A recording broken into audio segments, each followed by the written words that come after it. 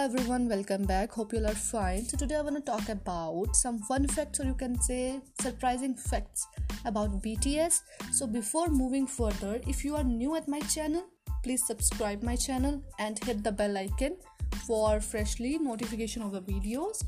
So now let's dig into the content. The first one is the CEO of the Big Hit Entertainment couldn't recognize V for an entire year. During the episode of Rookie King, we called out the CEO's name for not being able to remember his name.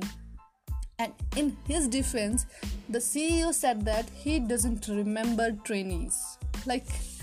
Oh my god. Now, next is RM is in charge of sweeping dorm floors.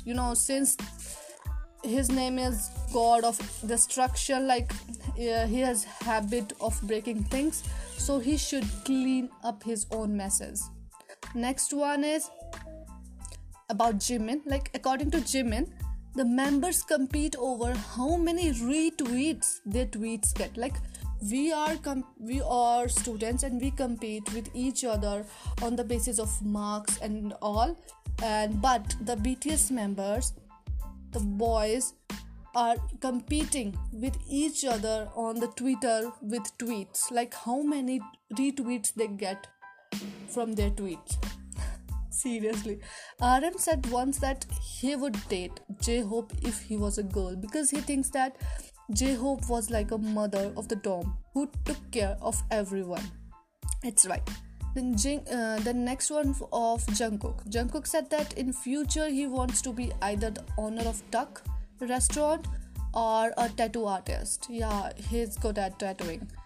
Jungkook is talented at drawing, especially graphic style drawing, so it is easy to imagine him as a tattooist. So who wanna go to him for tattoo? I wanna go. It's really surprising for me that V has never had a girlfriend, but I heard a rumor about it that he had a girlfriend who is his fan girl. If I am wrong, then please correct me if I don't know about it. Okay.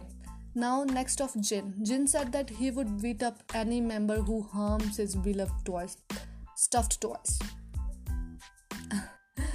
V loves bubbles and is fascinated by them.